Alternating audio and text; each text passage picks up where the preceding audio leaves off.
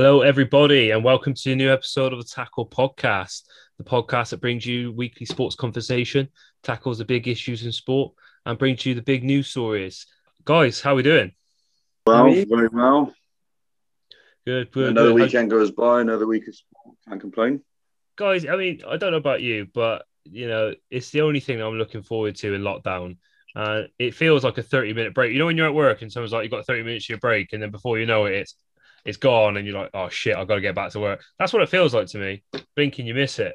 Any boys, you get us anything interesting? Well, I say I asked that question. It's lockdown. How interested can you get going on Yeah, your I daily mean, walk? what can you do, mate? What can you do? Obviously, you have your hour of exercise. Feels like you're bloody serving 25 to life, really, doesn't it? But Absolutely. Well, hopefully yeah, we my get little the. boy turned 5 on Saturday. So isolation party. Happy birthday, That Finn, was if about you're it, listening to the really. pod.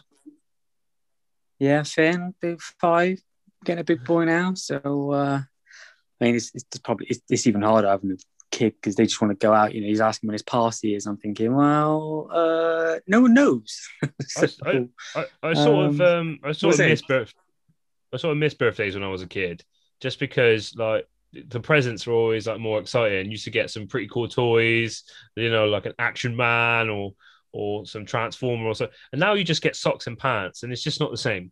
Yeah, Exactly. hey, to be absolutely. fair, boys, I don't know about you, but the one thing that I missed most about birthday parties was the goodie bags, wasn't it? Back in the day, everyone used to Oh, get like mate. party hats and all the rest of it. It was like a reward for being sociable. Yeah, now if you're sociable, you get a £200 fine. Yeah, Yeah, yeah, exactly.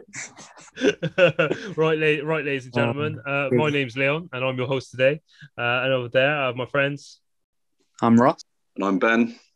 Right, guys. If you'd like to get in touch with us at the pod, we're on the Instagram, we're on Twitter, we're on Facebook at the Tackle Podcast. We're also coming to you from Spotify, Apple Podcasts, Google Podcast, wherever you guys get your podcasts.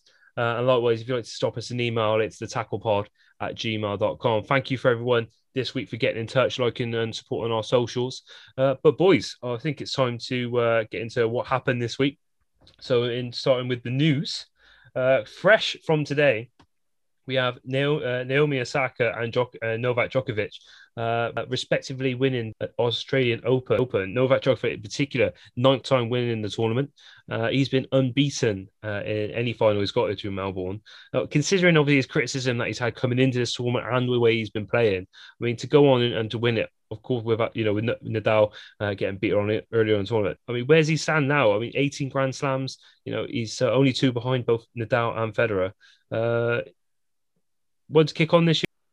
Yeah, definitely. I think he needs to be pushed up that world ranking up there. Is he the greatest of all time? Well, I know we touched on that last week, but that's certainly a question in tennis. Nine Australian Opens itself is pretty incredible, and as we did touch upon last week, being at the top of the game in all the finals, that sort of pushes you towards the greatest of all time. And when it gets to the finals, this guy just steps up constantly, competition after competition. But yeah, he's certainly up there for me. Certainly up there. Yeah, and to your point, to be fair, Ross, I couldn't agree more, really, mate. 2 Grand Slams behind Federer and Nadal, and half of his 18 Grand Slams have been claimed in Melbourne anyway. I mean, he was being under the spotlight for the last 4 or 5 weeks, with what he was saying in terms of how stars should be treated. But to be fair, I think today's win was the perfect response, really, as he continues to aim to make tennis history. We can always see someone like Novak obviously kicking on this year, and hopefully the likes of Wimbledon and the US Open does go ahead post-COVID restrictions. Moving on to rugby now, fellas, and unfortunately the French squad, depending on which side of the coin you sit, French squad have been hit with COVID. They've all been in isolation since last week. Dupont, in particular, one of the main stars, testing positive. He's been ruled out for their game against Scotland. Firstly, what does this mean for the rest of the tournament, considering obviously the form that France are in? And secondly, Dupont already ruled out the Scotland game. How much they're going to miss their star man? Oh, massively, absolutely massively. That French team, he's really been making them tick. You've seen he's been the stand-up player for the game so far. I think if you're Scotland, you're looking at this thinking, this is now become a winnable game.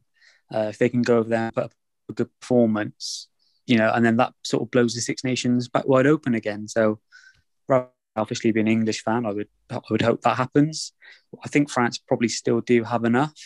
But yeah, like you said, Dupont, and there's 4 other French players as well that are going to be unavailable. So, that's a third of the team they're going to have to swap around. So, it makes it certainly interesting for next weekend. See how that game goes. Absolutely. And I think, on this, their talisman being Dupont, he's been their star man for the first 2 games, and arguably one of the best player in the world at the moment. To miss him is a reshuffle, not only in the squad, but also their tactics as well. Somebody, a team like Scotland coming off the back of a good win against England, now a loss against Wales, will be looking at this game now thinking this is one to win. And if they do win, other teams like England, who obviously got Wales on the coming Saturday, will again be targeting the game even more so, thinking if we beat Wales, we get back in a tournament. Big implications. Sticking with rugby, fellas, the legend that is Dan Carter. We made a post on this on our socials in the week, guys. The legend that Dan Carter has announced his retirement from the game of rugby.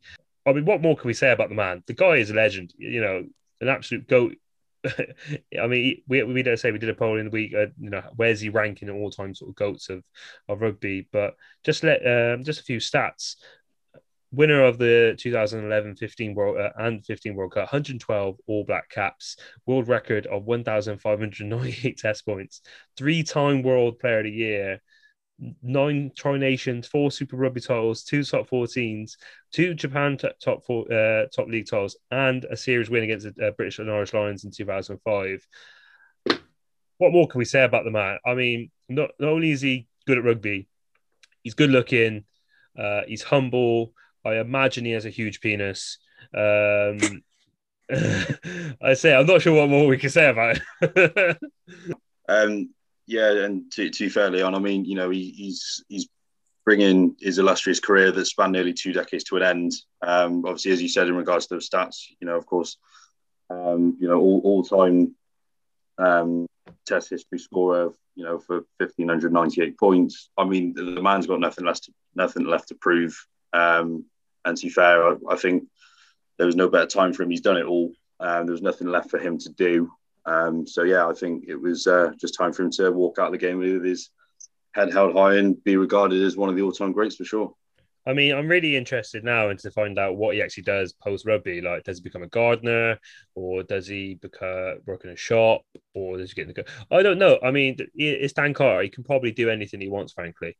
But Dan, congratulations on a great career, and we wish you all the best. Now, moving the football, fellas. Now with the round shape ball, Jonathan Woodgate has been named Bournemouth boss to the end of the season. We absolutely, wish him well, and hopefully he can turn things around for Bournemouth. AC Milan 0, Inter Milan 3 in the Milan derby coming up from today. And now moving on to football of the American kind, and something that we should have mentioned last week, ladies and gentlemen. Bit of trade rumors, or a bit of movements in the camp. JJ Watt, after 10 years to leave the Houston Texans. Guys, how much of a loss is this for the Texans, and where ultimately do we see JJ going? Just another hiccup for the Texans, really. I mean, the organisation as a whole is in disarray. I mean, Deshaun Watson requesting a trade. Obviously, we're yet to see what's going on with that. And obviously now, JJ Watt, I mean, there was talk of it happening for quite some time anyway. But I didn't think anyone was actually expecting this to happen. So there's a long list of teams. I believe it was around a third of the league that were registering interest in him. Obviously, I know, with him being from Wisconsin, obviously he's been heavily linked with Ross's Packers, but I can't see that happening because we need to make cap space for that to happen, and JJ ain't going to come in on the cheap. I can dream. Yeah, you can dream, mate. Yeah.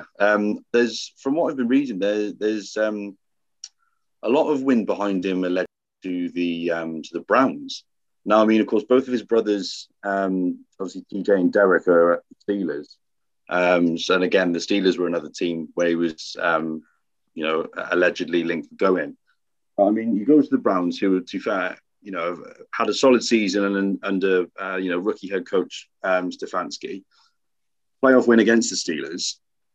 You add JJ Watt to that. I mean, you're talking potential divisional winner there. I mean, the Ravens are in not necessarily downward spiral, but they haven't been that fantastic, you know, the last 2 years. And the Steelers, some quarterback situation, because again, there's rumours that Big Ben might walk. So you never know. We could see Watt rocking 99 for the Browns. You never know. I mean, that would be something, absolutely. And Myles Garrett. Oh, that would be. I mean, what defense. Yeah. I mean, I would pray for all quarterbacks in that division. Absolutely, it'd be interesting to see where he does end up. Just as you say, you know, will he link up with his two brothers at the Steelers? And you know, that all depends, doesn't it, on what happens with Big Ben, what the Steelers will be targeting in the upcoming draft. You know, is Big Ben worth the hit on the cap? That's the big question. He's coming to the end of his career. You know, he's been in and out with injuries over the past few years. So, yeah, interesting. As I say, with Wisconsin as well, it all depends on what the Green Bay want to do with Aaron Rodgers. You know, current MVP, he's not going to likely leave, you know, for chump change. And whether or not they release him is a big talking point. But definitely one to keep an eye on. Another big trade going on in the NFL, Carson Wentz leaves the Philadelphia Eagles in return for a third-round pick, and he's going to end up playing for the Indianapolis Colts next season, fellas. Ultimately, who's getting the better deal? Is it the Colts or is it the Eagles? I think for me, Leon, I think the Colts are getting the better deal here. I know Carson Wentz had a really poor season last season. He started 12 games and 15 interceptions. He led the league in interceptions, which is not something you really want to be top in the league for. But Colts already look like a championship side. I know once you take Rivers out of there, are they as good? You know, I'm not so sure. But I mean, if Wentz can come in and find the form that he found in 2017, where he was almost favourite to be MVP. I mean, I know we had the ACL injury, which was horrendous, and the Eagles went on to win the Super Bowl. You know, for me, the Colts are going to be up there again this year. For the Eagles, I'm not sure. I know they've got a couple of draft picks. Whether they see anyone in the draft that they think, you know, could be a real stud and improve the squad, then, you know, they'll obviously think they've got the better hand. Let's not forget, Ross. But yeah, it's an interesting one. Let's not forget the Eagles also drafted Jalen Hurts last year. Obviously, they already planned for the future in that draft, thinking, you know, what's going to happen with Carson. Looking at last season, didn't perform as well for the Eagles as we'd hoped. So, yeah, it's interesting, isn't it? What's going to happen? I think obviously the Eagles got bigger problems. They've got quite an aging squad now, especially with their stars of Graham and Cox. You know how long are they going to essentially be around for? Yeah, it'd be interesting to see what happens to the Eagles. But I definitely think I agree with you that the Colts are getting the better deal here. Anything to add, Ben? Well, as you guys have already touched upon, really, I think it was a case that they just wanted to. I think it was a case that the Eagles just wanted to jump ship from Wentz. I was quite surprised the fact that obviously with Doug Peterson getting fired, I took that as that the Eagles wanted to stick with Carson and then move forward and see how far they could go. I mean, not to forget, boys, in the span of 3 years, he's gone from MVP candidate to effectively a backup. Like, that in itself is mad. I think so. The fact that Indianapolis gave up a second and a third, I think that's an unbelievable deal for them. I mean, they for the last since obviously Andrew Luck retired, they were like a quarterback shy of actually being a real contender. And if Wentz, it's a big if, mind, depending on how he was last season, and the fact that obviously now he's, partnering back up with Frank Reich, because of course when he was with him being the offensive coordinator at Philly during that MVP caliber season, if he gets back to that, then who knows? The Colts may go all the way. The Eagles, I feel, are going to have another terrible. Yeah, I mean the Colts, that organisation, they're run so well from top to bottom. They really are. Defensive line is just mental. You've got an absolute stud in Quentin Nelson. Carson behind him. I mean, you've got Michael Pittman coming into his second year. Hilton, again, you know, he's not exactly a terrible receiver. They've got pieces and they can do things. So it just depends whether or not Carson can come in, learn the playbook, and actually get the ball rolling. I mean, even if it doesn't work out, I mean, it's a second and third. I think if, for example, it wouldn't be as bad as if Matthew Stafford doesn't work out at the Rams, obviously with what they get up for him. So I think Colts fan would be very happy with this, and I think, to be fair, the Colts could have a very big season. Right. Now we move back on to the round shape ball, and the big news story coming from this week, ladies and gentlemen, is an incident that you may have seen on social media in the news between FA referee Darren Drysdale and Ipswich Town midfielder Alan Judge. It's sparked a bit of controversy, and you may have seen the image of Darren Drysdale squaring up to the Ipswich Town midfielder, and obviously whether or not this is justified and whether or not, you know, refs should be acting like that. This is something that we normally associate with behaviour from players. And it's going to be both part of Ross's rant this week and our big tackle, where we're going to discuss refereeing in sport, particularly within football. But I think it's about time I'll pass on to Ross. And Ross, by all means, begin your rant, big man, and we'll dive straight into this. We will. Well, this is something that has sort of been rumbling on. I feel that just, you know, the lack of respect that the referees get in football is just, I mean, you look at the other sports, I'm sure we're going to touch on the other sports, but in football, it just baffles me because, you know, without a referee, you haven't got a game. You know, they're there just to enforce the rules, and the disrespect, I think, is just ridiculous. I mean, from a refereeing standpoint, I just think to myself, why are you not issuing yellow cards for dissent? That's part of the law. Why are the referees... I mean, I can't remember the last time I've seen a referee book someone for dissent, but I can guarantee you I've probably seen 3 or 4 instances, let alone today, where you can lip read the player and what you're saying to the referee is not all that pretty. Now, me thinking as a referee, I'm thinking, God, I can't believe he just called me that. He's getting a yellow card for dissent. That's disgusting. And then I just think to myself, that happens, and that must happen to these referees almost every single game. Now, what Darren Drysdale's done, I don't think is acceptable at any sort of level, being a referee. But I'm sure he's got it every week, and he probably just had enough of it. And I sort of don't blame him. I almost expected something like this to happen probably sooner, where like a referee just to lash out if he's not having a good day, he's not had a good morning, whatever. His car's broken down the way to the game. Some bloke just called him a fucking clown because he didn't think it was a foul. It's hard to sort of take that on each day. People need to remember that these referees are human beings at the end of the day. Yes, they've had all the training. Standard of refereeing is obviously another conversation, but I just don't get it. And like I said, why are they not issuing cards? They should be offering yellow cards out like no tomorrow. You know, I'd just be I'd be there, stood there, you know, get 3 or 4 players that all crowd around you and call you this, call you that. Well, there's a yellow card for dissent. It just baffles me. I think one of the things that I think should happen is almost like in rugby, is I think these referees need to be mic'd up, right? Get the microphone on the referee so they can hear what the referee's saying and see what is being said to the referee. Now, that's the only way you're going to get to the bottom of this, because these players are walking around saying X, Y, and Z to the referee, you're this, you're that, that's bloody rubbish, and F this and F that. But I just feel like these referees are just stood there and expected to take this barrage of abuse by these professional footballers.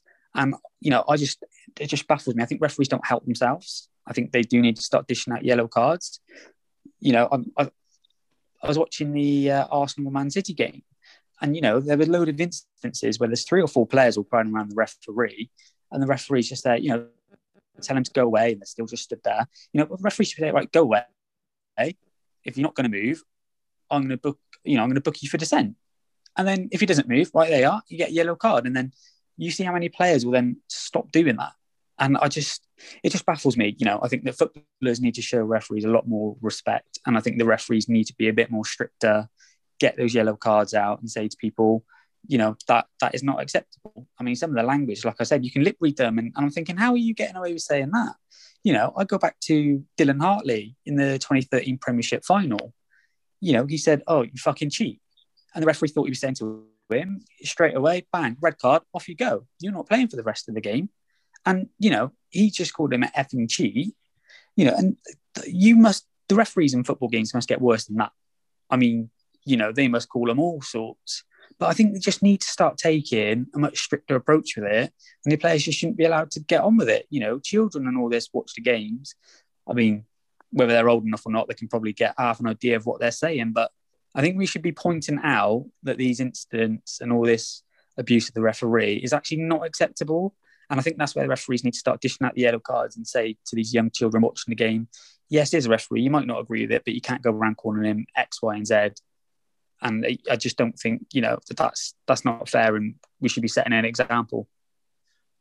I do agree with, and I think within that there's a lot to digest here, isn't there? I think first and foremost, yes, huge amounts. There's a huge amount to digest.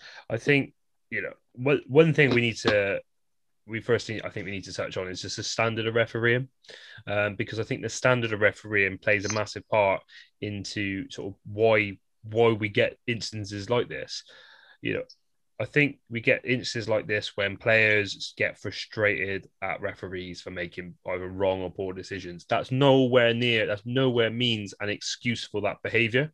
But it is almost a reason why that happens. I think, for example, Darren Drysdale, he's made a decision. It's not gone Ipswich's way. Alan Jones is sort of Alavera, and obviously Darren Drysdale hasn't liked it, and he's obviously squared up to him.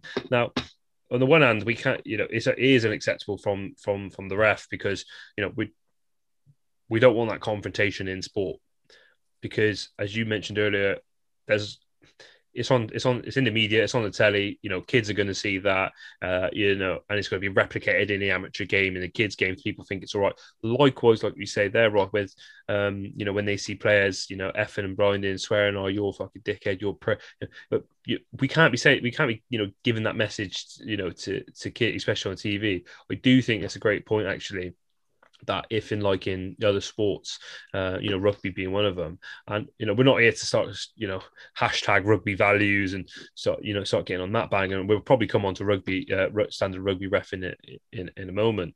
But in football, if players were mic'd up, or refs were mic'd up, we could pick up what they were saying on whilst they're playing. I think that'd be a massive deterrent, absolutely, because yeah. If you're swearing, if you're got a sponsor, you got a big sponsor, and they've picked you out, "Oh, you're fucking this, you're this or that," sponsors drop you tomorrow. They're like, we can't, you see it all the time in the media. Someone does something, they get dropped. So I think standards definitely one of them. Are we almost forgetting? Just so I want to touch on a point in. Just almost to justify, I don't even know if justify is the right word, but, Darren Drysdale behaviour. Are we forgetting that refs are human as well? And maybe the players almost forget that. And that if you were walking down the street, you were at work, or you were wherever you might be, and someone aggressively confronts you, how are you likely to react? You wouldn't, you'll go, "Oh, I ain't having too much of this." He was just like giving it the big one. And then you'll probably square up to him as well. So is this guy's damned if this guy is damned if he does, damned if he doesn't. If he stands there and takes it, he doesn't solve the issue. If he confronts him because he's a ref, it's frowned upon that he's done that. So whose side do we stand on? That's my question. Well, this is it. You got a point. You got a point to argue for both sides. I mean, obviously the incident. Obviously with Judge, I mean, if Judge was just approaching the ref and squared up to him, then we'd be talking fucking 6-month ban, God knows how many £1,000 fine. whereas obviously it's rather lenient from the ref side as well. I mean, that is inexcusable anyway. I don't know what started it. I think it was just a heat of the moment. But for that to happen was just ridiculous. You're seeing the players having to pull the ref away, for fuck's sake. I mean, that's just mental. But I think from like a fan's point of view, going into the likes of, obviously, we've seen a lot of controversy recently with obviously like Mike Dean and other Premier League refs. When it gets personal in terms of like social media abuse, death threats, and things like that, at the end of the day, it's a fucking game. Like, so what if I know obviously that there's diehard fans that all they do is literally they just wait all week to wait for their teams to play on a Saturday or a Sunday, and obviously cheer them on from the first to the last minute to try and obviously get the 3 points, which I get. But I mean, if a referee is awarded a penalty in the 90th minute and your team, that's dropped from 3 points to 1 or from 1 to 0, that doesn't give you the opportunity to then go online and slander, the referee, saying like, fair enough, yeah, if you want to say a referee shit, then fair enough, say a referee shit. You can't say, wish ill of him and his family and things like that, and making him genuinely worry and asking the FA, look, don't give me any games this weekend. It's like, I'd rather just stay at home with the wife and kids. Like, I think, that there needs to be a line. I mean, with rugby, you don't see that at all. Even with fans, you don't see fans chanting like the referee's a wanker or anything like that. I think the worst I've heard is you don't know what you're doing. So I don't know why there's such a. I think this brings us on to a good question now. In that, I think Ben, I think you've alluded to that with the comparison. It's a good time maybe to come on to comparison. Is one, why is it almost acceptable in football that refs are treated this way? Why is it acceptable that, as you say, people can go online or people be in the stands and they'll be chanting about the ref and his performance? So that's point number one. I think the irony as well is, in a world where we're all taught to sort of be kind and hashtag be kind, and, we've only just gone past the year anniversary that Caroline Flack passed away, due to, obviously, unfortunately, rest in peace, Caroline Flack, that she committed suicide based on comments and and points and pressures from people in social media. That people, for some reason in sport, that's almost forgotten. It's a bit weird that how that sport's almost an exception to that rule. But yeah, I say, go back to the first question: is why, one, is it acceptable in especially in football, for that treatment to referees to be allowed? And secondly, playing devil's advocate now, if Marcus Rashford plays today, for example, Manchester United versus Newcastle, and he has a bad game, it'll all be all over the media how badly he's played and he should be dropped, and also, and that criticism of players is widely accepted. So my question becomes, why can't we do that to refs? Not saying that we have to, call them every name in the sun and, and say, you should never referee or anything like that, but they have a performance nonetheless. So why can't we, playing devil's advocate, also make criticisms of their performance? Well, that's the thing, mate. It's not acceptable. Why? I think it's just how society's allowed it to get to that point. It's not acceptable in any way, shape, or form. I mean, at the end of the day, footballers and refs are there on a weekend doing their job. Yeah, fair enough. Obviously, there are decisions that aren't going to go. I'm going to go how they expected, and I think with obviously the introduction of VAR, I think if anything, obviously they've said that it's there to help those fine lines and those difficult decisions. But if anything, it's just ruining the game because it's exposing refs more, if anything. So why? As I said, obviously everyone is obviously on the bandwagon of VAR shit and it's ruining football. It does have its advantages, don't get me wrong, but I think following any VAR decision, a referee is immediately going to get criticised for it, regardless if they go to the monitor or not.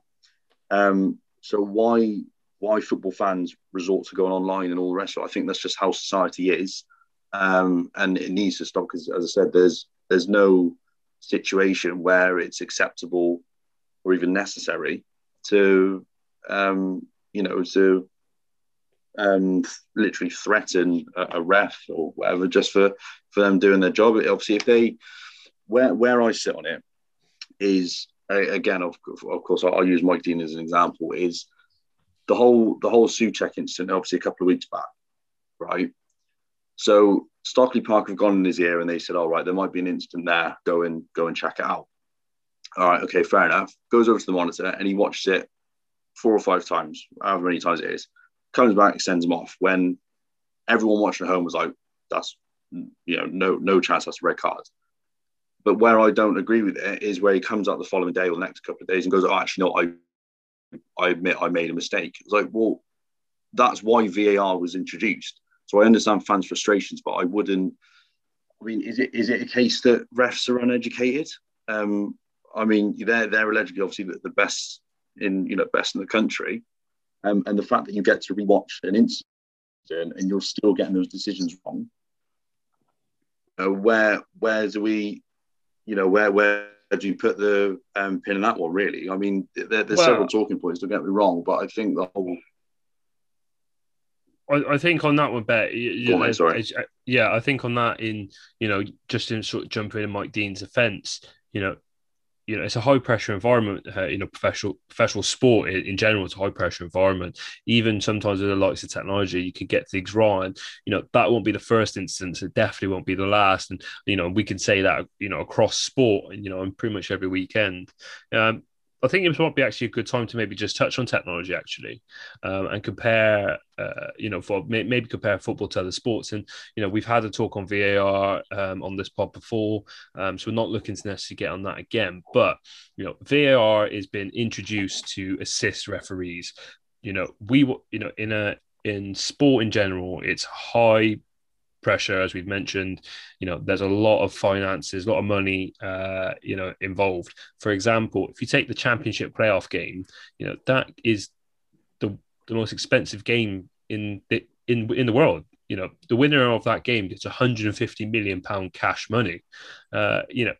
You almost, if you ask any team to get into that final, do you want VAR in this weekend or not? I guarantee you every single one of them is going to say, yes, please, because the technology is designed to assist referees. Now, I think this is maybe where the problems align in, or the questions in that. One, does the technology undermine the ref's authority? Because if we take football as an example, a good incident was the Liverpool-Everton game this weekend, and we're going to come on to that later on in the pod when we talk about that game. But the penalty incident, for example, wasn't initially given a penalty on the field. VAR get on the mic, say, got to go and check it. He goes and check it. VAR overruled the ref and say, look, it's penalty's given. Right? Compare that to something like rugby union. TMO and rugby union can get in touch and say, look, you want to check this, ultimately the ref on the field still has the final say, and because they're mic'd up, they go for their logic, they go for their reasoning and go, I don't think this because I'm not going to give a penalty because, and as a fan, you feel reassured, or, even as a player or as a captain, you feel reassured because, you can hear that logic and go, look, this is a penalty, this is a try, this is a sending off, and these are the reasons. I don't think we're getting that in football. And I think there's a lot of uncertainty for people sitting at home and for people on the pitch. Because, I don't think the captain in football necessarily has the same rapport with refs as they do in rugby. I think it's very evident on when you watch the Premier League, for example. But that's my question. One, are we undermining sort of refs' ability or refs' authority? In rugby based on something like VAR? Or actually, is the problem with the operatives of VAR itself? Or because it's relatively new, and don't get me wrong, you see it all the time in rugby that, people, how they miss that, whatever it might be.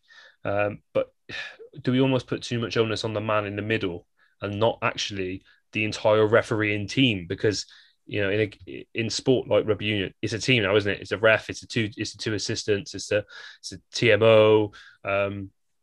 They're all working in tandem. I think for me, the good thing with technology is that when the incident happens in the game, that referee has got to make a decision almost instantly. He's seen it. He's got to make a quick call as to now, do I think that was a penalty? Did it look like a penalty? And I think with the referee, I think you always think, well, if you could just stop time for a second, have a bit of a closer look and then actually decide. This is where technology comes in case the referee has made a clear and obvious error. Those are the keywords, clear and obvious. Now, being a referee, I wouldn't want to, I couldn't do that as a job, just trying to make that decision almost instantly. Something might be like a clear-cut penalty, someone's gone over. You can't necessarily see if there's contact. So it's hard to give a pen, don't see any contact. If there's someone that's run in front of you and you don't see that contact as a referee, can you give that as a penalty? Whereas, with VAR, they might actually then say, I think you have missed a penalty here. So for me, I think, we do give the referees a fair bit of onus, and the fact that VAR then has to look at it and it has to be clear that he has made a mistake. And if anything, the onus is on the referee because it is their decision they need to overturn. So I think, the buck does start with the referee, and then obviously VAR is then, or should be, the support that either says, yes, your decision is correct, or no, actually, I think you need to have a look. Obviously, we've had this conversation with VAR and things get overturned a few days after, and, that's a whole separate conversation. But for me, I think that is where VAR is good, because it does give the referee to have another look at an incident, which, he gets another angle that he didn't see, because the referee can't be everywhere, and he hasn't made a mistake in that split second. You might ask questions, well, yeah, you have a look at VAR, and then, the incident gets slowed down. When you look at something in a slowed down, are you then taking into account the pace that someone's running at? If you slow it down and there's a little clip on his heel, it doesn't look that bad. But actually, when you watch it in full time, the guy is absolutely gunning it, and any little touch is going to cause him to then fall over, and that then would be a foul. So, the way that I sort of see it is that, the referee is still, the main one in the game making those decisions. And I think VAR needs to be there to then justify yes or no. Friend of the pod, Joe Back, gets in touch via our socials and says, referees not giving any respect. I'm surprised it's taken so long for an incident like this to happen in regards to the Darren Drysdale incident. Rugby refs are given far greater respect, but it's sadly heading in the wrong way. And I think this is a good time to touch on that, actually. We've seen a sort of little bit of dissent creeping into rugby. Recently, Carl Sinclair of Bristol Bears picking up a ban for saying, are you fucking serious, ref? When the refs missed a blatant incident on Carl, and even when Liam Williams the other week got sin binned, rather than just taking his sin bin and walking off, turns around to the ref and goes, "Oh, we're playing touch now, are we?" A little bit cheeky from Liam Williams there. I think this sort of just puts into because my question is, one, we're seeing it creep in rugby where traditionally respect to referees is utmost. I think it's about a good time to sort of almost come to the end of this and say, look, what do we want to happen? What do we need to see in particularly football, and then also sport? Because, if you look at sport, has a lot of issues with refereeing. Rugby has quite high values. If you look at someone like tennis, for example, you speak to the umpire in the wrong way, you're getting an on-the-spot fine. And it's that simple. You could be, I think, Ross, you had a great point in the build up to this about the NFL and the ejections. Essentially, in the NFL, if you make contact with an official, you get ejected from the game. That's it. You're gone. Off you go. That's it. And this is the kind of thing that I sort of look at, and I think that the difference in respect between sports is so huge. And we did put this out on socials, and I had a friend of mine, Tom Foster, who commented as well and saying that, football refs, they need to start acting like rugby refs. Zero tolerance of back chatting, like you just touched on, dissent, and then also diving. So I think, we don't want to turn football referees into rugby referees. That is absolutely not what we want to do. But I think that the players need to show a lot more respect for the referee. My question, Ross, is why not? It's a different game, isn't it? Yeah, it's a completely different game. It's different standards, different laws. But my question is, if we're talking purely on respect now, so take the sports away, and we're talking in purely, there's a guy in the middle, he's got the whistle, he's in control of the game. If we're just purely respecting the man doing his job, why wouldn't we want them to be treated the same as, say, someone like as in like rugby union? If I suppose my question, and this goes back to my question, what do we want to see to happen? If we are almost saying that is that, or say tennis or cricket in the empire, if those people are the gold standard, why don't we want to get to that way? And why are we saying that it's a different game? Well, no, I think respect for the referee should be utmost across all sports. I don't care what sport it is. I think the respect for the referee needs to be up there. He's the guy making the calls, and I think you sort of touched upon it that that the pressure involved in these games are huge, and what we don't want to get is we don't want to get robotic sports players that they run around for 89 minutes and then put a tackle in, win the ball, and the referee says, "Oh, actually, no, that's a free kick." You're tired and you don't want to be like, "Oh, okay, ref." There is some sort of emotion, but at the end of the day, you've got to respect the referees. You can't just then turn around and start effing and blinding. This is my biggest problem. And if anything, when they crowd around the referee, as they do in football, I think there just needs to be some more respect. And I think for me, I would quite like refereeing sort of in football to sort of follow what they do in rugby, and that the main person should be the captain. I want to speak to the captain. I would really like football to pick that up. Actually, I'll speak to the captain. That's it. If you've got a point, speak to the captain. I'll speak to him. Avoid all this whole crowding around and things like that. And then, if you're upset about it, go to your captain and get it sent out through that. You can't have 4 or 5 people crowding around the referee, shouting in his face, because ultimately he's probably just not going to listen. And unfortunately, they're not dishing out yellow cards for dissent. But I think this is what they should be doing. Yeah, I agree. I think that's where part of the problem in football comes, is that there's no clear sort of lines of comms. I do think with refs as well, maybe work more as a team with the technology, but definitely start sort of stamping their authority. I think that's what it comes down to, is their authority on the pitch. It's almost like they, player power, they can be bullied. And if we started seeing more fines, we started seeing more bans, we started seeing more cards, we started seeing a stricter sort of discipline process for players, similarly to like we mentioned last week on the pod with racism and stuff. I know they're separate issues, but if we have clear policy of, if you do this is the punishment, I think we will see a reduction in that behavior. But ladies and gentlemen, get in touch if you have any thoughts on what we can do to improve refereeing standards in football particularly, or in sport. By all means, get in touch on our socials, slide in our DMs, and we'll love to hear from you. Right, fellas, I think it's time that we move on from the biggest tackle and a bit on to a bit of review action. And where better to start than the Champions League this week, boys. Leon. Yeah. Please never do that again. I thought that was funny. I'll say the dogs in my area, mate, are just fucking seeing what's going on now. Boys, let's start with a big one.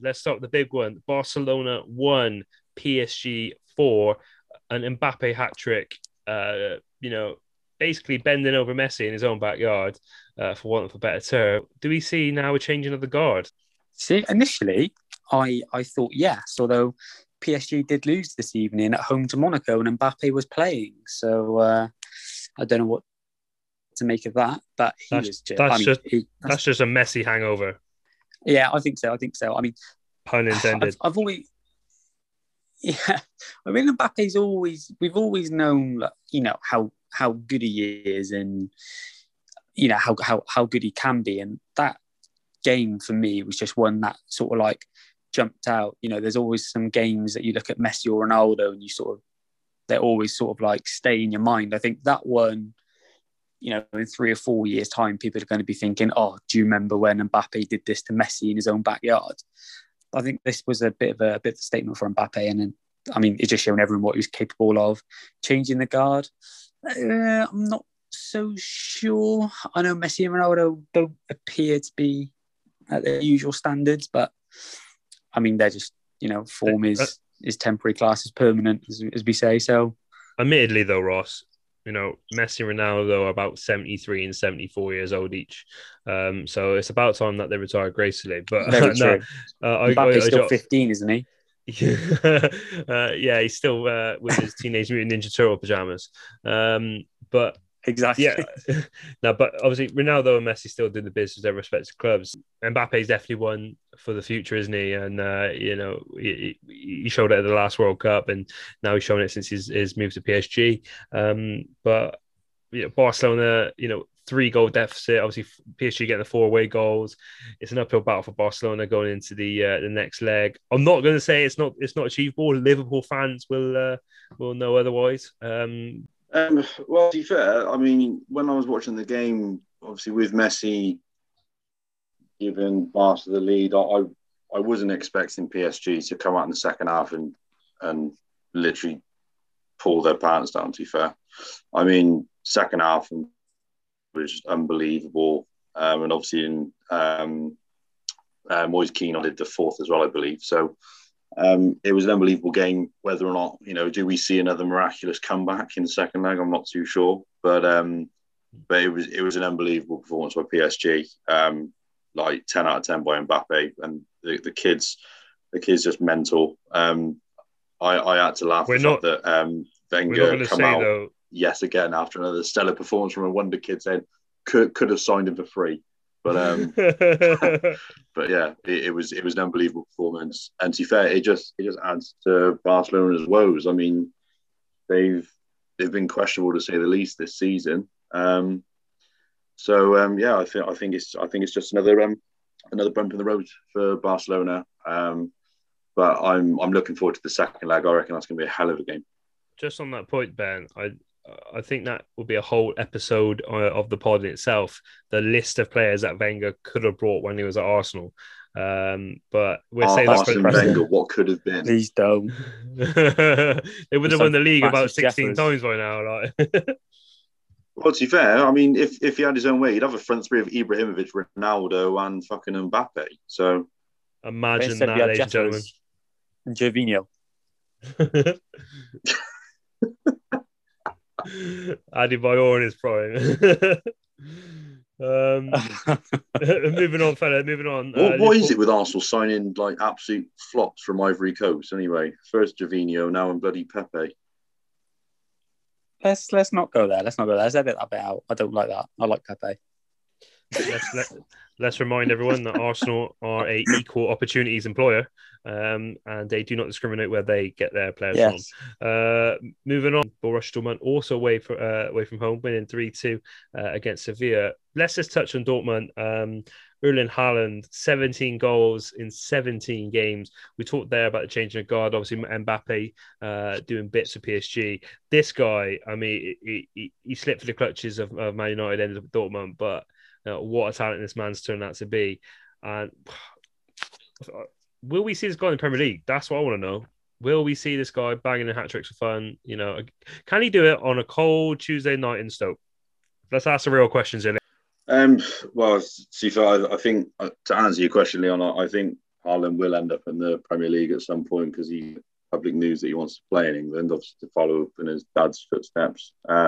Just for the game against Sevilla. Yeah, Sifa, I mean, I wouldn't say no seeing him signed for Chelsea. You know, obviously we'll have to wait and see. Obviously, there's been talks of that happening, but I'm not too sure. But yeah, with the Sevilla game, Sevilla had no answer for him. I mean, obviously you've mentioned his stats in terms of goals. He's got 18 in 13 Champions League games, like that, and the kid's, what is he, 20? Is he? I think he needs to be tested, if I'm honest. But yeah, it was a very, very good game. To be fair, Dortmund's never looked like losing it. To be fair, and And to be fair, will we see Haaland get anywhere near Ronaldo's record? Obviously Ronaldo's currently on 128 goals. So I think I saw a stat. I think I saw a stat on this the other day, and I think both Mbappe and Haaland have to score something like 45 goals a season for the next 20 seasons to get to his, and that's obviously without Ronaldo scoring any more. So I'm going to say no on that one. But like Haaland, Mbappe, if you prove me wrong, you're welcome on the pod anytime. Now, time to move on, fellas. Liverpool, 2-0 winners away from home against RB Leipzig. Back to winning ways to Liverpool midweek as we come on to a game against Everton this weekend or later. But it seemed earlier in the week it was picking up for Klopp's men. Yeah, it did. It really did. And it was an okay performance from Liverpool. I mean, to get 2 away goals against Leipzig is a class result for them, really.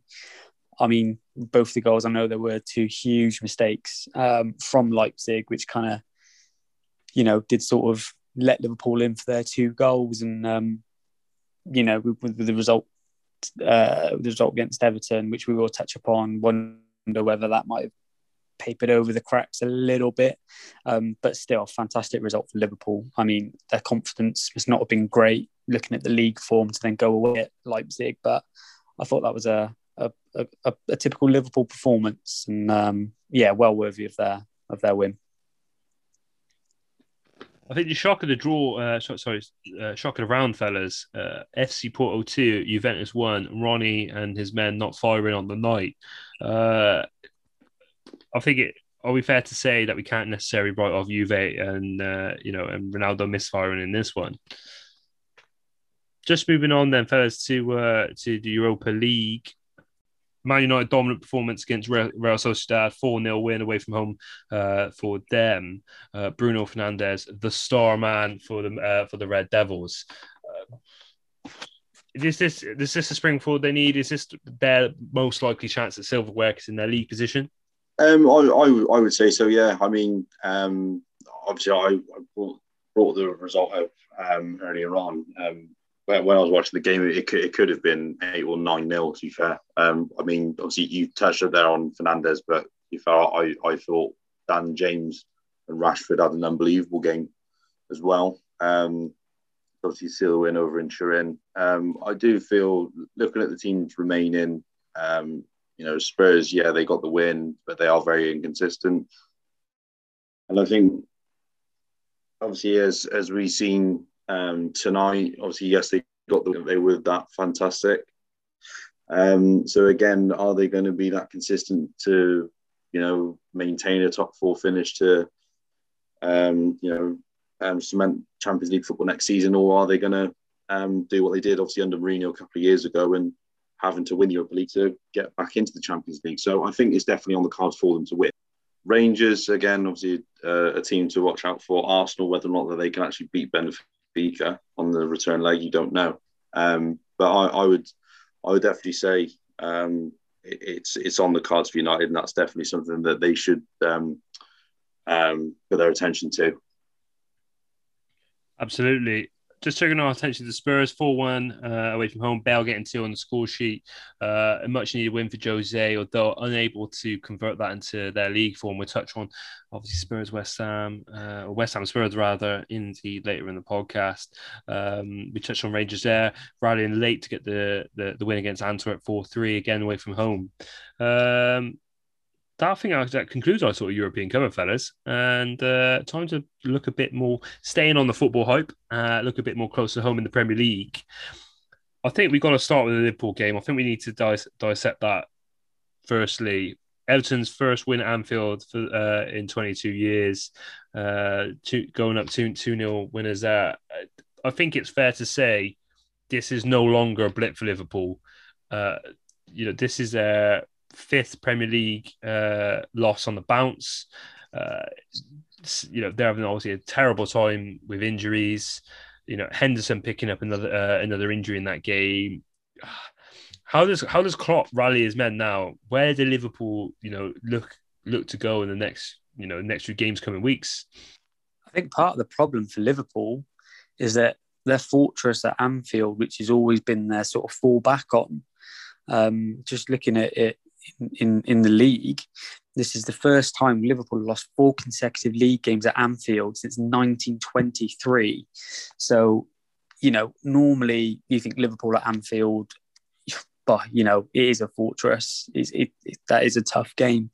It's difficult to see where Liverpool go from here because, like we touched upon in the Champions League, they go to Leipzig and 2 away goals, good performance, clean sheet, and then they come to home game against Everton, got the confidence to be up, and they just didn't really get out of the blocks. They didn't really start that well, and they just struggled to create chances. So definitely worrying times being a Liverpool fan, that's for sure.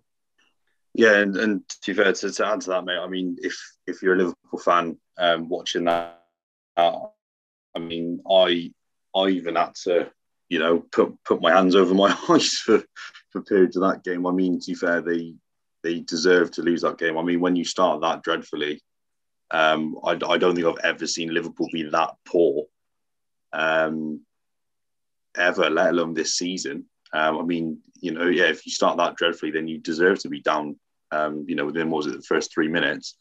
And I think Liverpool fans can look back at that Aston Villa loss as, 7-2 with some form of fondness, if I'm honest.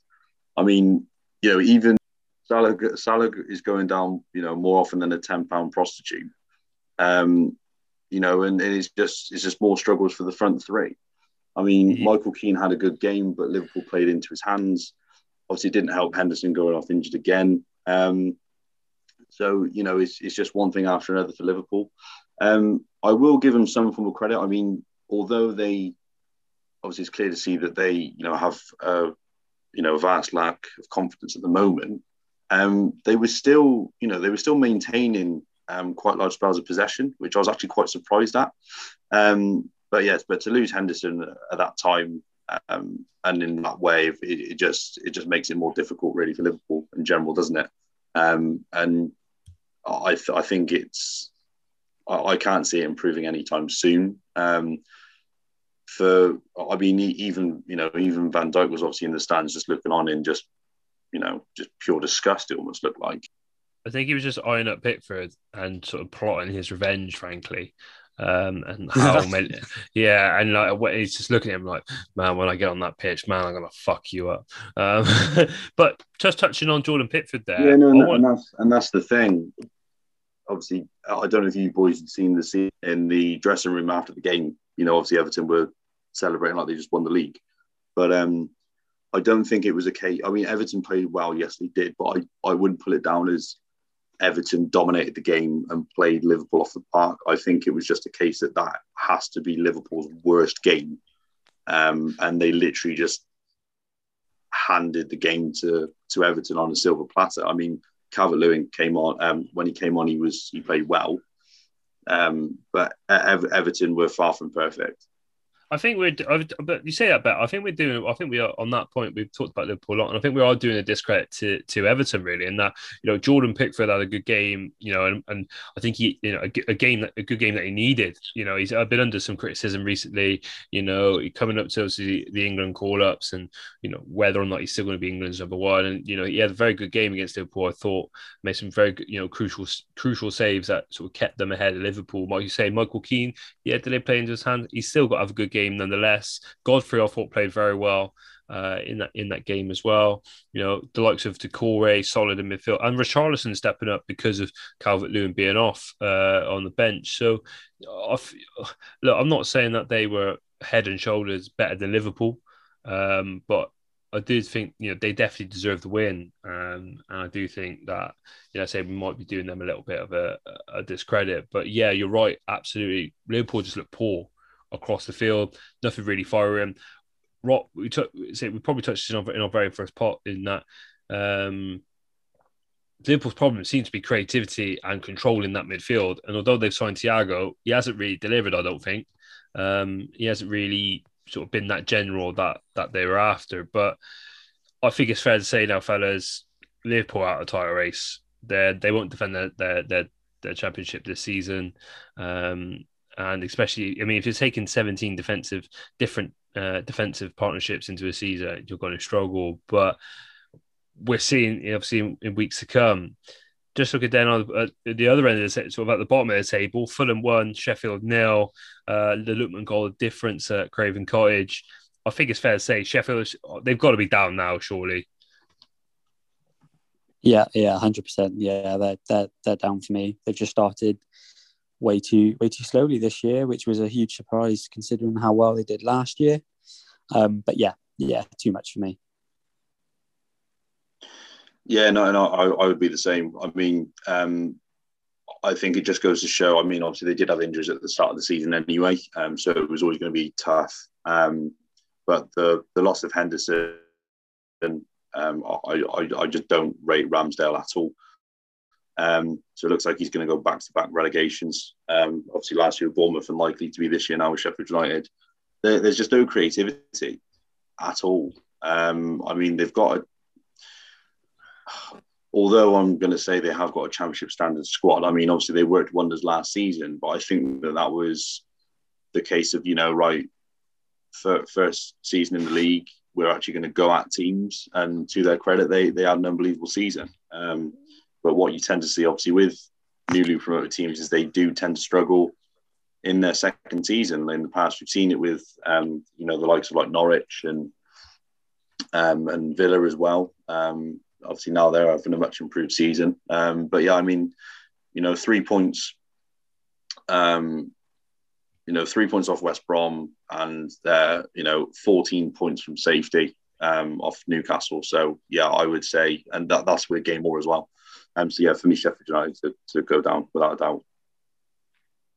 Absolutely, I think so, Ben. I agree. Touching on other games on Saturday, Southampton 1, Chelsea 1, Burnley 0, West Brom 0. I just want to touch on Chelsea game very quickly, and very quickly want to pick up this point. Tammy Abraham looked off the pace, obviously coming back from injury. Got a start for Chelsea. Didn't look quite at the races. His manager. After the game in the post-match interview saying, he wasn't happy with his attitude. He didn't look like he was tracking back as much. So I thought, I'm not having that. I'm bringing him off. I mean, we talked a little bit in the pod about respect from referees, but, it's when your manager comes out and publicly slams you for your job. If anybody, let's take anybody in the work. If you were at Tesco and somebody's like your manager publicly said, everyone can have an announcement, Dave he's shit at stacking shelves. I mean, I don't know how you could be shit at stacking shelves, but imagine that happened. And he's always, that's, I say we're going at one spectrum or the other, but he's come out on TV in the post-match interview and said, this guy hasn't performed, I'm dropping him. Do you think he was right to do that? Do you think you got to almost pick your battles and go, be careful who you're going to shame? I mean, I agree. I like it. It's a breath of fresh air when obviously there's again there's still the line by all means, but I think for a manager to come out and say, look, he wasn't doing the business. Same with Hudson-Odoi. He comes on and gets taken off. So for him to come out and say, he wasn't doing it for me. I'm demanding more.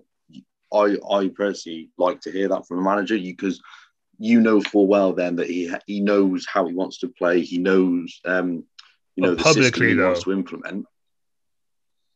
Again, there's the fine line of it, isn't there?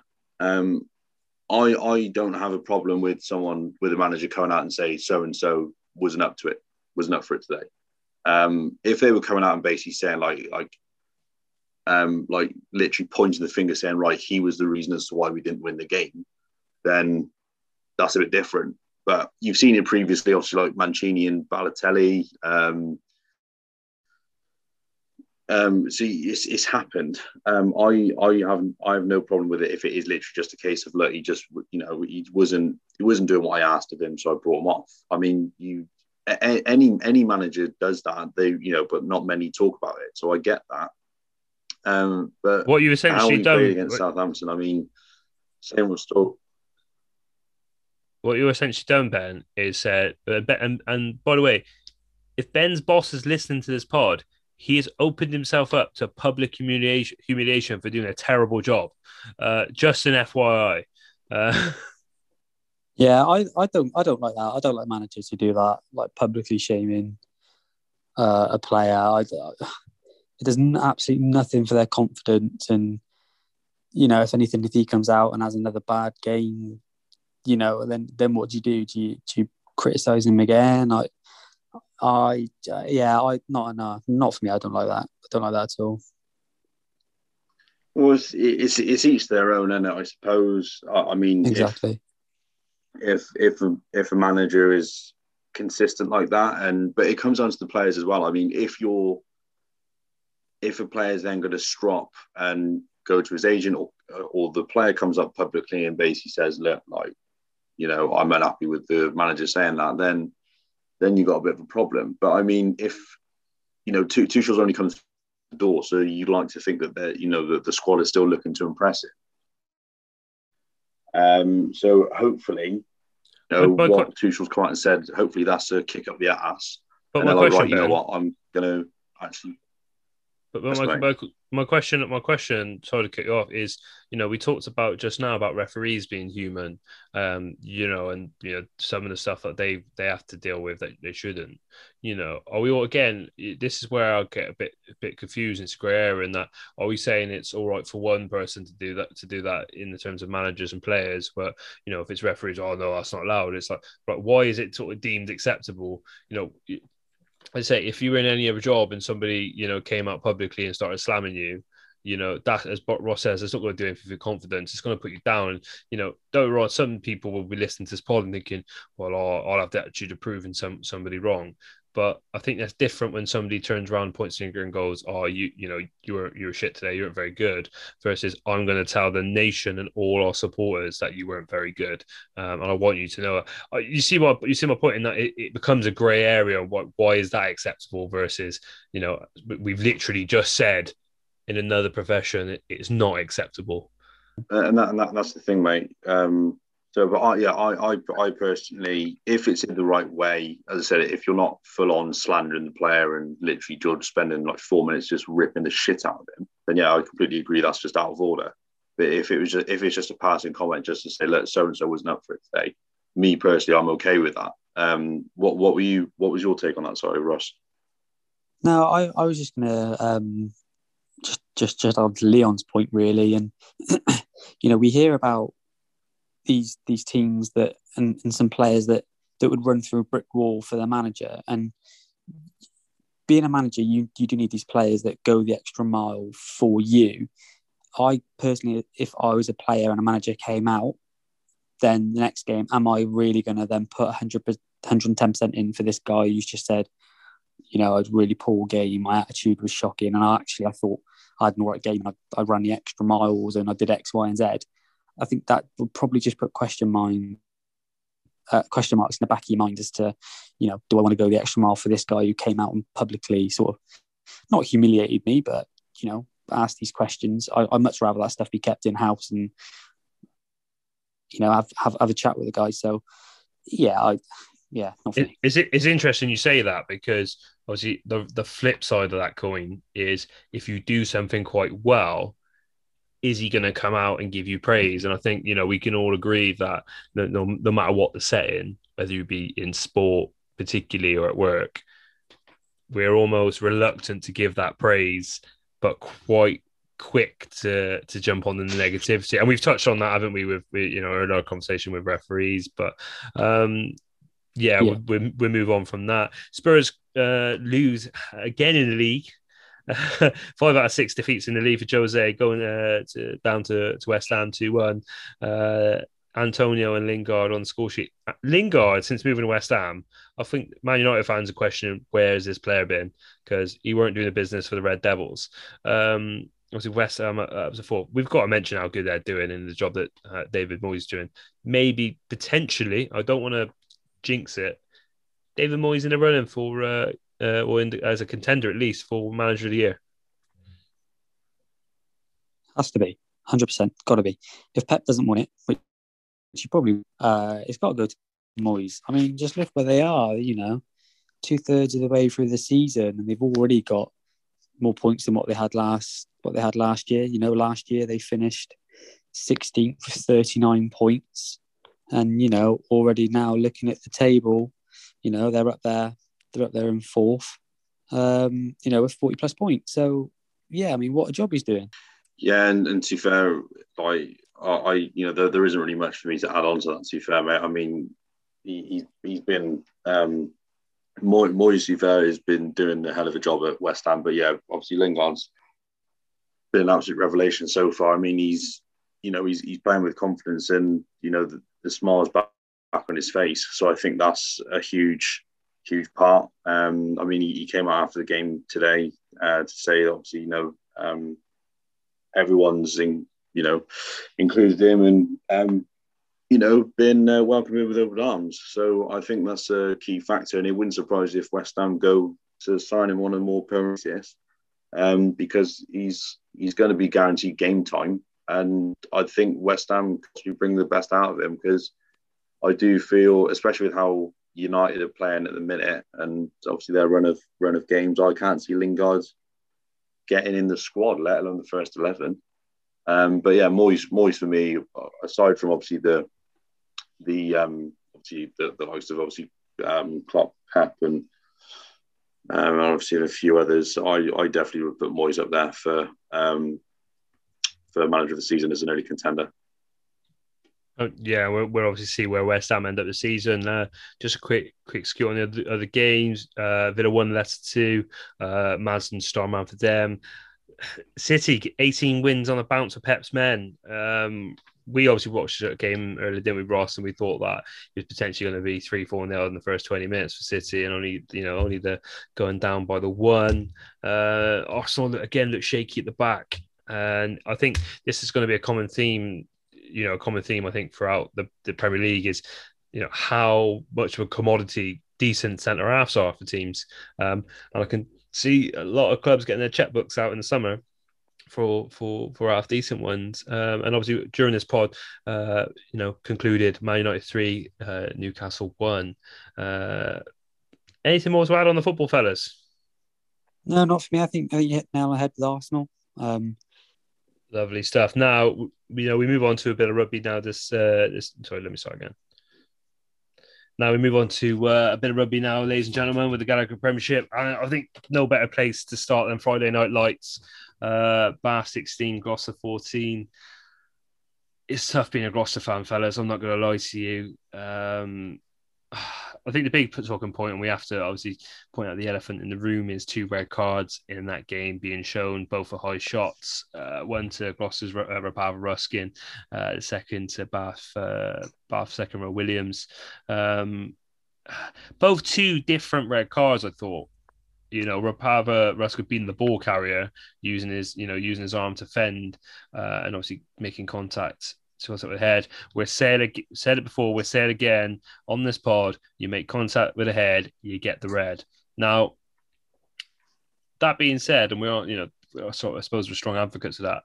I felt some sympathy for him, not just because obviously I'm a Gloucester fan, but he's the ball carrier and he's looking to defend himself. And I thought there was no difference. And some of the listeners might be aware of this. I thought there was no difference to that fend and the one from Cardiff Blues tight head Arhip when he knocked out Scarlet's back rower Sean Calamafoni. I didn't really think there was much sort of difference in that, and sort of he's always looking to protect himself, but it obviously changes the game. The same for Williams' red card.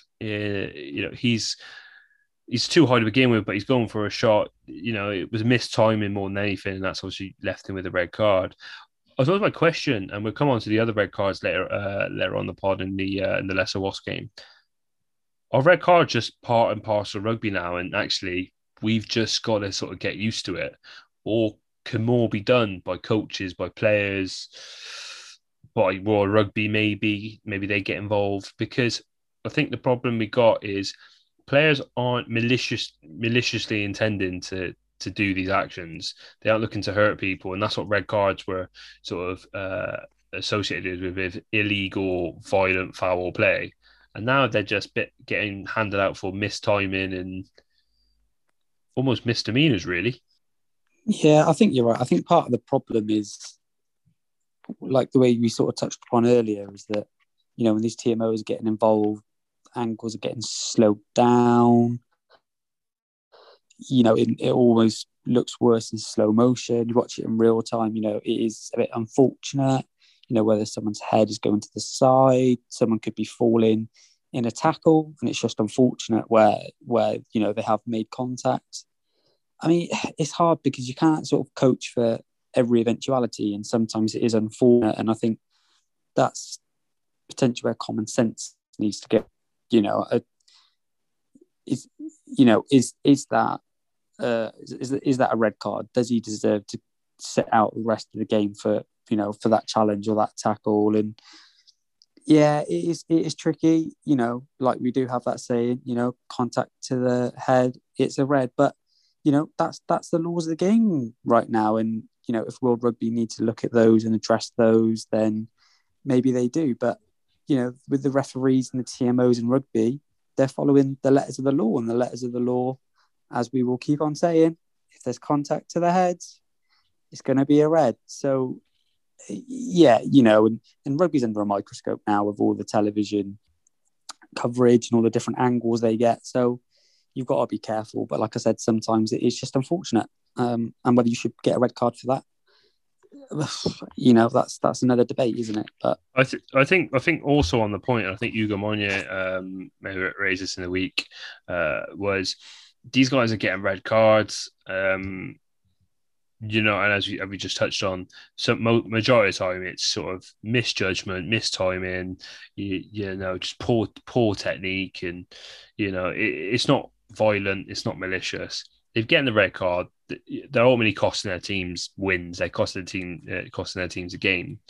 They're then being hit with a 3, 4, 6 week ban. I don't really know if I agree with that. Yeah. I don't really think it's fair because if it's not intentional, why are you then getting hit with a 4 or 5 week? What does that actually do? What does that? It's not going to necessarily solve. It's evidently not solving the issue because these people, people have been given these red cards and they've been given these bans previously, and it's still happening. So actually, is obviously, well, I think we know the answer. The onus is obviously on coaching technique. You've just mentioned there, right? We can't coach for every eventuality. I think looking back at, I did a bit of research and I looked back at the Xander Fagerson red card from last week. Looking back on it, I take my words back. I felt a bit sorry for Xander Fagerson because, for example, Hoggy goes to clear Wyn Jones out of a ruck. Obviously, Fagerson comes from distance looking to smash Wyn Jones, and we did say last week it was a bit, maybe it was a bit more than a hit, maybe a cheap shot, but Hoggy's activity at the ruck causes Wyn Jones to pop his head up, and as he's popped his head up, Fagerson's made contact with his head. Now, yes, letter of the law, we agree. We absolutely agree. Letter of the law, contact with the head, you get the red. But let's look at the actions that led to that. It's not malicious. He's not looking to permanently hurt the person. He's looking to clear him off a ball. So definitely, I think something for World Rugby to look at. Just moving back on Gloucester, though, fellas. Say their 10th loss sort of the season. Ninth loss of the season.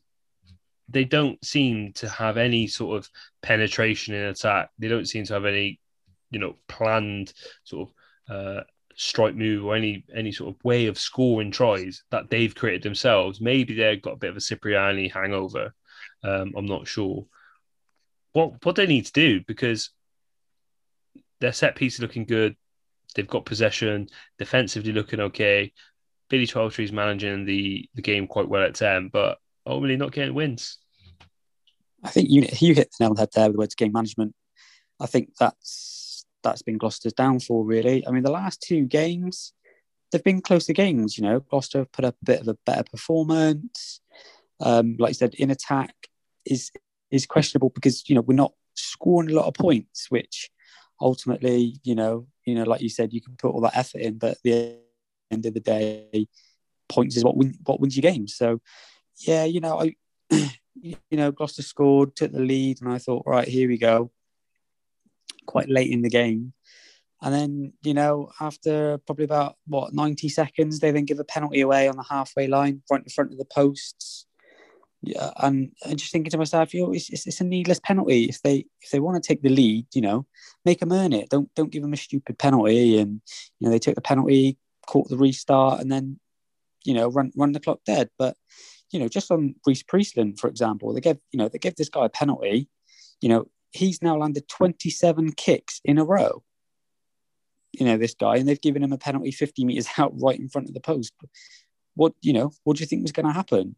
And, sometimes I just think, they are their own worst enemy, silly little mistakes, but, there is improvement. But at the end of the day, you got to start winning games and you got to start scoring points. And that's essentially where Gloucester need to go from here. I think they need to start get a bit more inventive when they've got the ball.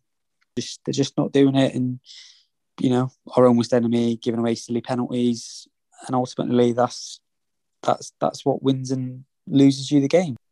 Yeah, I think what's just looking on the other side of the coin, just taking a quick look at Bath. What's worrying is, so if it took them to the the 34th minute of the first half, whilst Gloucester had a man down for them to score a try, and before the game they were sort of bottom of the statistics board in every department. So they'll obviously be looking at the Derby win and thinking great, but I think they've got issues themselves in attack and defence, similarly to Gloucester.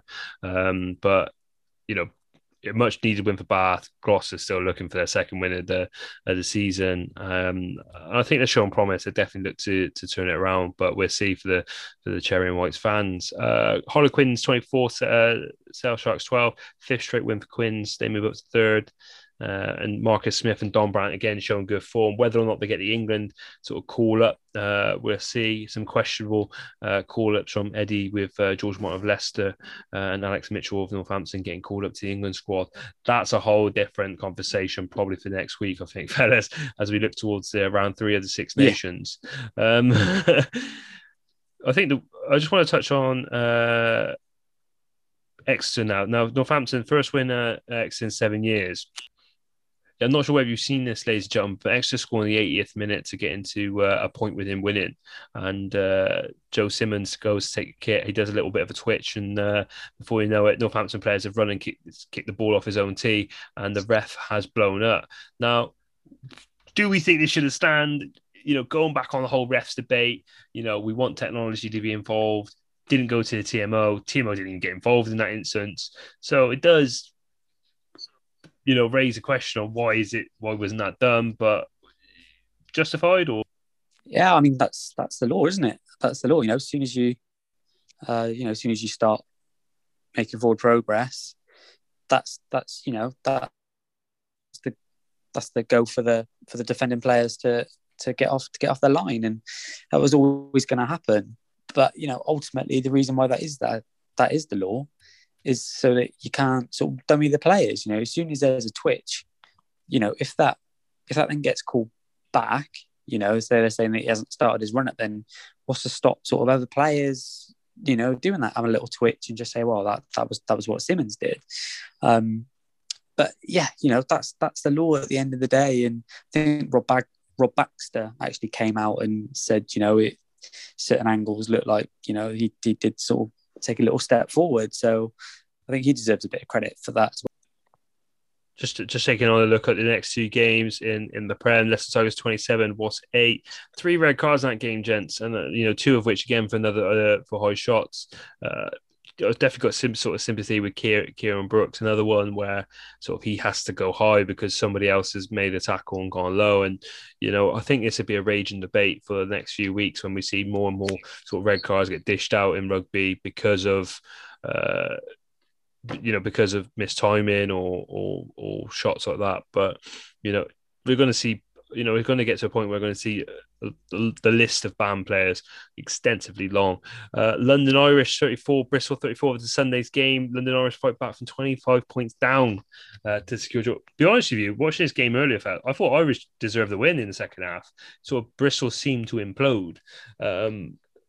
We'll see where Irish end up later on in the season, but are probably looking at this one as a win that probably got away. Any more points on the rugby this weekend, gents? No, I think we've covered that. Nothing from me, mate.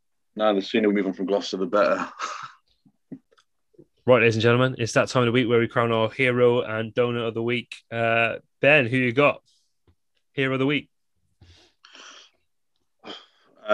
Look no further than the West Ham celebration, really. Obviously, Lingard comes in with his trademark celebration, and then obviously everyone else is basically mimicking him, which is fair enough. You tend to see that nowadays. And then Declan Rice comes from fucking nowhere, looking like he's riding a fucking chariot into the Colosseum on Gladiator. I mean, I don't know what the fuck style, he's doing that, but well, I don't know, mate. It might have been Gangnam Style, but it looked like I said, it looked like bottom left of the screen. He was just riding the moment of the week for me. That was just it tickled me definitely. Firstly, I support any celebration that becomes a meme instantly. So yeah, you've got my vote. But I'm going to hand this one. I'm going to hand our heroes of the week to Djokovic. I mean, to win your 9th Aussie Open title, to not be beaten in Melbourne, that is a feat in itself. I can't really think of any other heroes who stood out for me. How about yourself, Ross? Yeah, I think I tend to agree with you. I think Djokovic, getting within those couple of wins between Nadal and Federer, I think that's a huge moment, and I can see him sort of getting a few more before he retires. So, yeah, for me, Djokovic. Djokovic, you're crowned our hero of the week. Now, donut of the week. Now, before we continue, ladies and gentlemen, internally, we're going to hand over donut of the week to our very own Ross for just not bringing the stats, bringing the pod into disrepute last week. Do you want to explain a little bit more, Ross? Oh, I did. You have had a Western Supermare. Oh, I've had a disaster here. Trying to build up Tiger Woods, greatest of all time, and then spout how he's won 82 PGA Tour championships. He has not won 82 PGA Tour championships. That is not right. He's got 82 PGA Tour wins, not championships. That is a separate tournament. I know that. I should have known better. And for that, I apologise for anyone who is offended. And Tiger, if you are listening, I really am a fan. Okay, I do know what I'm talking about. It just came out all wrong. So I am the donut of the week. Absolutely. I think you should be donut of the week. Questionable golf knowledge there, Ross. I also want to make an honourable mention. One to Adama Traore's Barnet. He's gone from tight cornrows to whatever his lockdown throw, I'm going to say, is. And then also to that goal where the goalie sort of scores an own goal with his back, off back shot. So yeah, Adama Traore, your honourable mention. Ben, any donuts for you? No, to be fair, I mean, I was thinking about this the other day actually, but no, it has to go to Roscoe. I mean, there's just you can't be putting across facts, make yourself look all knowledgeable, and then realise that you've actually made an absolute howler. So sorry Roscoe, but yeah, you're our donut you get my vote. Yeah, I'm happy with that. A Krispy Kreme will be coming your way, Ross, and I'm sure you'll enjoy. Right, fellas, I think that concludes episode 3 of the Tackle Pod. It's been okay. Unless we've got anything to add, it's a goodbye from me. It's goodbye from me. And it's a goodbye from me. Remember, ladies and gentlemen, if you'd like to get in touch with us via our socials, give us a follow on the Instagram, Twitter, or Facebook, or and just slide into our DMs. Keep an eye out for our polls, for our comment section, and we'll be with you next week for another episode of Tackle Podcast. Thank you for listening. Take care.